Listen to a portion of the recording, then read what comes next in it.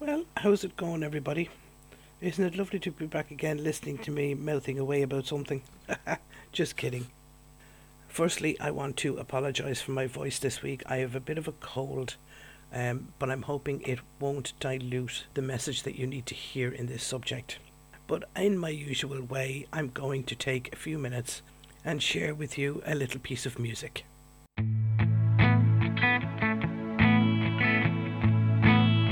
I'm loose, maybe broken, but I'm strong.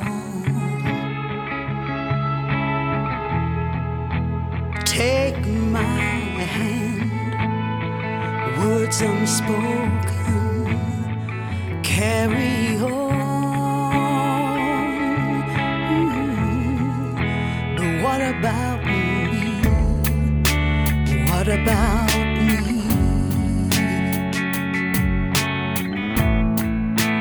What about me?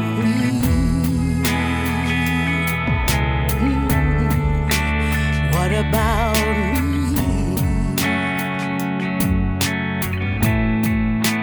What about me?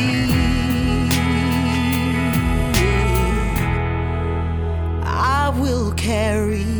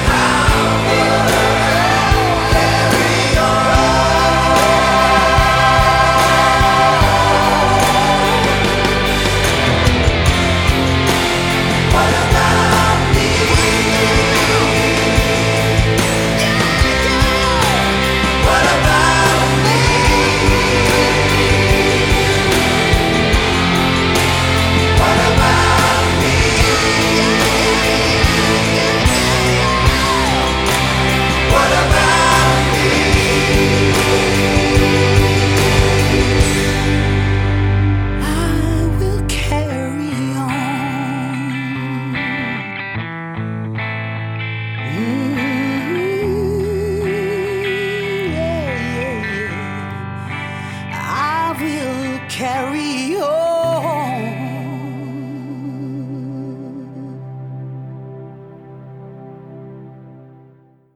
So, a question for you all. What is your breaking point, and have you ever reached it? The quick answer is although some will have reached it, most of you haven't. Although there may be times when you feel like you have. Okay, so why do I say that? Well, it's quite simple really. If you've reached your breaking point and stepped into it, then you've had a breakdown or a meltdown of sorts. Some may have reached breaking point but are still in control and therefore can pull back from it. And of course there will be those of you who are listening who will not have a clue as to what I'm talking about. So again I ask the question, what is your breaking point and have you ever reached it? In psychology we understand breaking point as the moment of stress where you break down or where certain situations become so critical that you no longer have control of your mind and therefore you cannot control your behaviour from its negative fallout. Now this will differ from one person to another, but if I was to be real about it, a breakdown is a breakdown regardless of how it comes about. Can you remember at any time where you have thought, or even maybe have said to yourself or somebody else, I just can't take it anymore? Nobody can avoid continuous anxiety or stress. It's everywhere.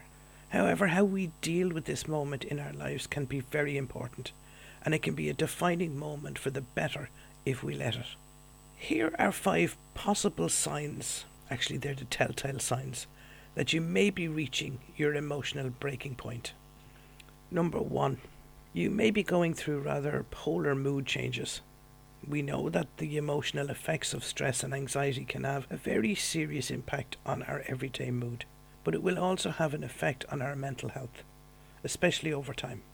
You may find that you're more irritated than normal, or more negative than usual. It will begin to affect your work, your relationships, and you may even find it more difficult to finish simple tasks. Now, if you don't deal with these signs, they will become overwhelming, and it'll leave you feeling depressed, frustrated, trapped, and even bored or lazy. Number 2, you may find it hard to sleep at night. If you find that your life is stressful, you will begin to notice that your sleep pattern is off. In fact, you may find that it's hard to get to sleep or even stay asleep, and you will certainly find it difficult to get up in the morning, and therefore you will lose some of your motivation. We know that a lack of sleep brings its own stresses and strains, along with physical discomfort and tiredness. Number 3, you'll probably find it awfully hard to focus and concentrate, even on the simplest of tasks. Look, if you're having problems in concentrating or staying focused, or you're unable to remember certain things, then this is a good sign that you're near your breaking point, especially through anxiety. This type of challenge or change with regards to your thinking and your memory is also called brain fog, and it normally happens when you're juggling several emotionally stressful situations all at the same time, because these will make you both confused and forgetful. Number 4, you will have problems with personal relationships. Think about it. Because of the stress and anxiety and the emotional exhaustion that you already feel, that will ensure that your behaviour will become uncontrollable. You may even find yourself picking fights with your partner or your kids over small trivial little issues. You may find yourself getting angry or cheesed off with your partner for simple petty things. You may even find that you become detached and withdrawn from family and friends. And you do know that this will leave you less likely to ask for help or even be present to those who need your emotional support. Number 5, you will have low self-esteem. In fact, it'll be touching rock bottom. If your mind becomes overwhelmed with a negative thought pattern, you will have become less inclined to view yourself in a positive way. So you will criticize yourself more or even feel more hopeless. You will be more likely to feel less confident in yourself, and especially around situations that you've had no problem with dealing with before you became overwhelmed. We know that if we don't deal with these types of effects, then it will lead to depression. So here's a question that you might like to ask yourself at this point. How do I deal with the stress in my life? As I said earlier, we all deal with reaching our breaking point differently. Some who would normally balk under pressure may just stop responding. Another person may be more angry and simmer, and then explode all of a sudden over the simplest of things. So it comes down to how we deal with pressure, stress and anxiety. Because remember, reaching our breaking point will only happen when our ability to cope with these breaking points breaks down.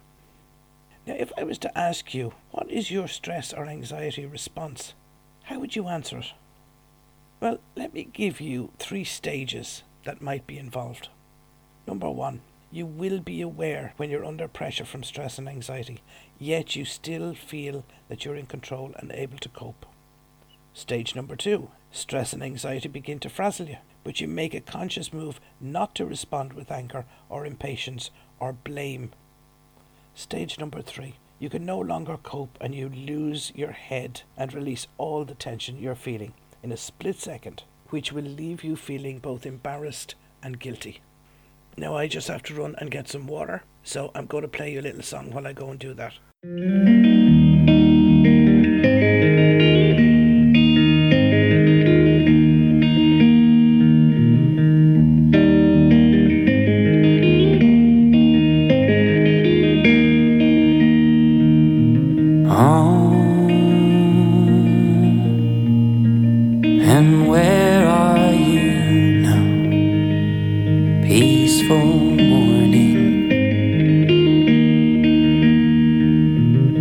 haven't seen the light of you today. The night has shown a moonless sky. I hope you're watching over me tonight.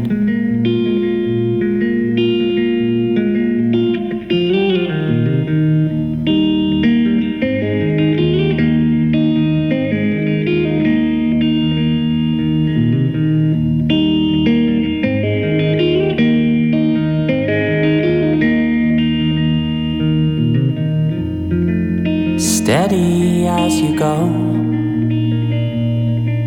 Say goodbye before you've said hello. Bonds will break and friends will fall, and the ones you've left behind will carry on.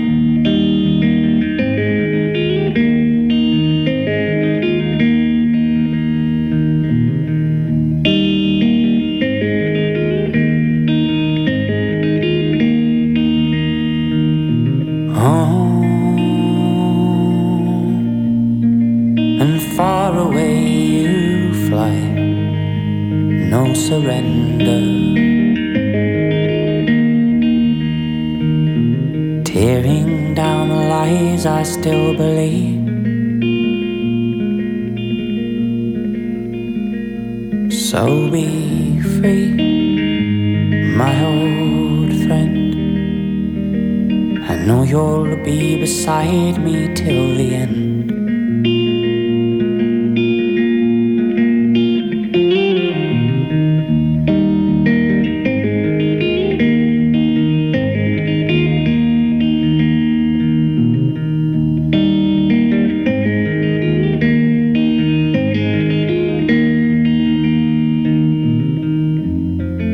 Steady as you go. Say goodbye before you've said hello. Bonds will break and friends will fall, and the ones you've left behind will carry on.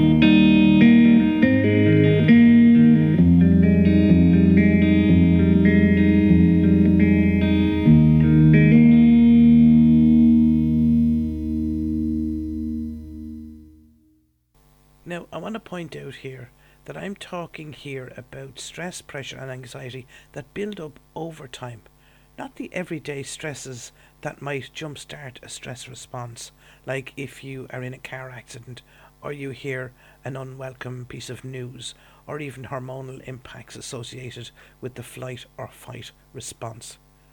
I'm talking chronic stress anxiety, more like listening to a dripping tap constantly. First you hear it, then you get annoyed with it, until finally you just can't put up with it anymore. And it's at this point, or stage 3, that's time to fix the dripping tap. Not taking action would be like walking around with a stone in your shoe and not stopping to take it out. Some will try to walk around with it and ignore it, and even push through the pain. But it'll steadily get worse, and the pain becomes too much to manage. And then we behave out of that soreness.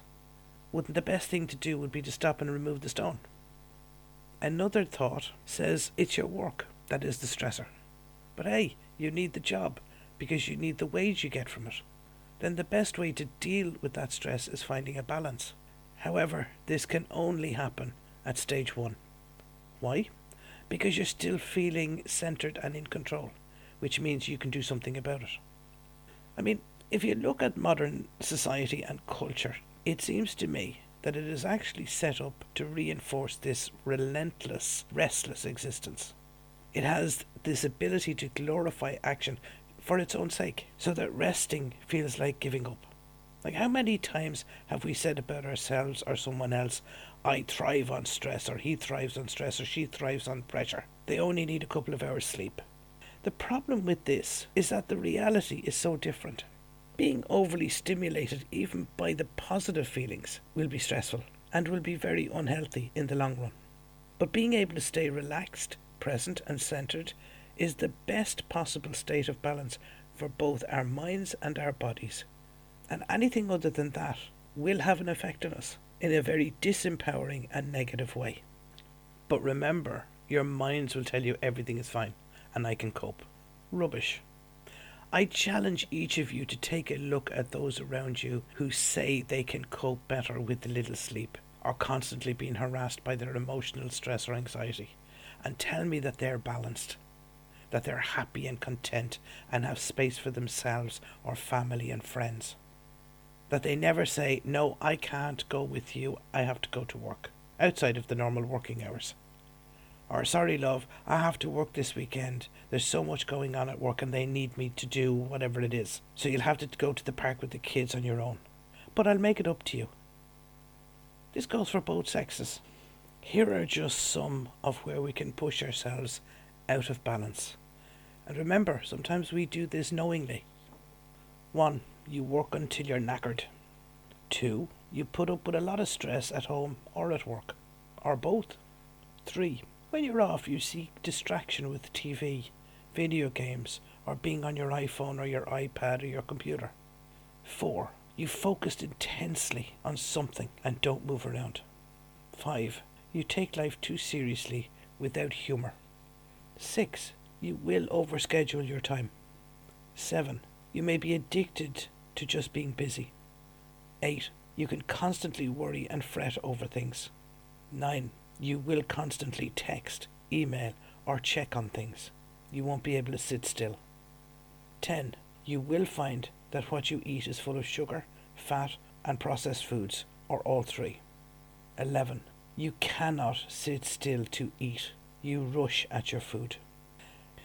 I challenge you to take the next week and look at your life for the next 7 days, and then tell me you don't do any of the above on a regular basis. So let's take a moment to discover what we can do when we see ourselves getting to that breaking point in our lives. What can we do? Well, none of us can stop the demanding situations from coming into our lives, because it's natural. But we can change how we respond to them. Here's a couple of things to try if this happens to you. Imagine your face is getting hot. Your hands are getting cold. Are you breathing from your chest instead of your abdomen?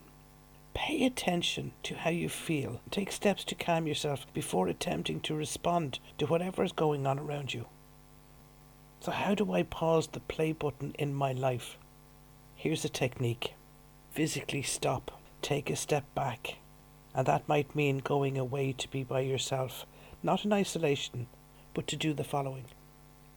Take a deep breath in. Take in as much air as you can possibly hold. Hold that breath for about 4 seconds. And as you breathe it out slowly. Then pause for 4 or 5 seconds and do it again. Now do that repeatedly for as long as it takes for you to be breathing slower and where you have relaxed and become calmer. Now it won't stop the situation, but it will help you to deal with it in a much more positive and balanced way. So let's take a little look at maybe how to prevent emotional meltdowns or breaking points. 1. Try adopting routines that reduce stress levels. 2. Start listening to what is going on in your body. 3. Do not ignore negative or uncomfortable feelings. They're there for a reason. 4. Ask for help. 5. Maybe spend more time in nature. 6. Make some time for fun and humour in your life with people that are close to you. 7. Get professional help if you find it difficult. Do you know, I think it was Benjamin Franklin who coined the timeless phrase, "An ounce of prevention is worth a pound of cure." I think it was in 1736. Now, I know he was asking the citizens of Philadelphia to be more vigilant around fire awareness and prevention. But doesn't stress, anxiety and pressure cause a certain fire within us that can be out of control?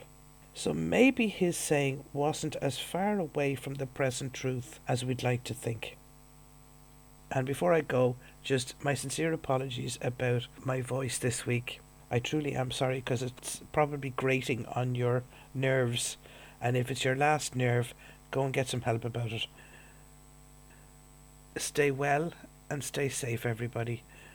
Namaste.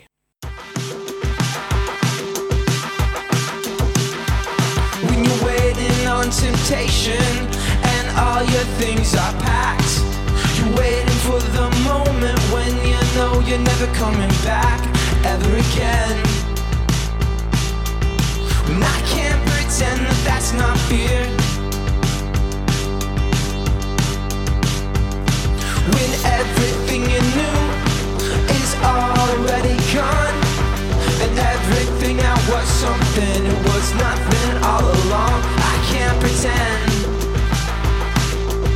and I can't pretend that that's not fear. I said goodbye to the day.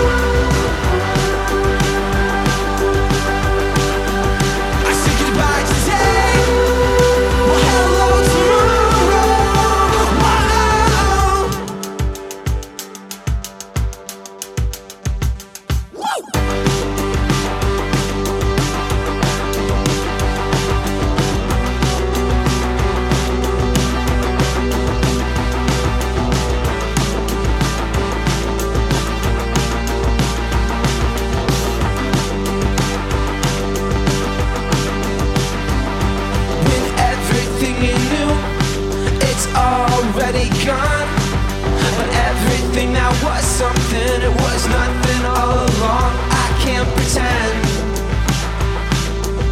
and I can't pretend that that's not fear. I said goodbye to the day.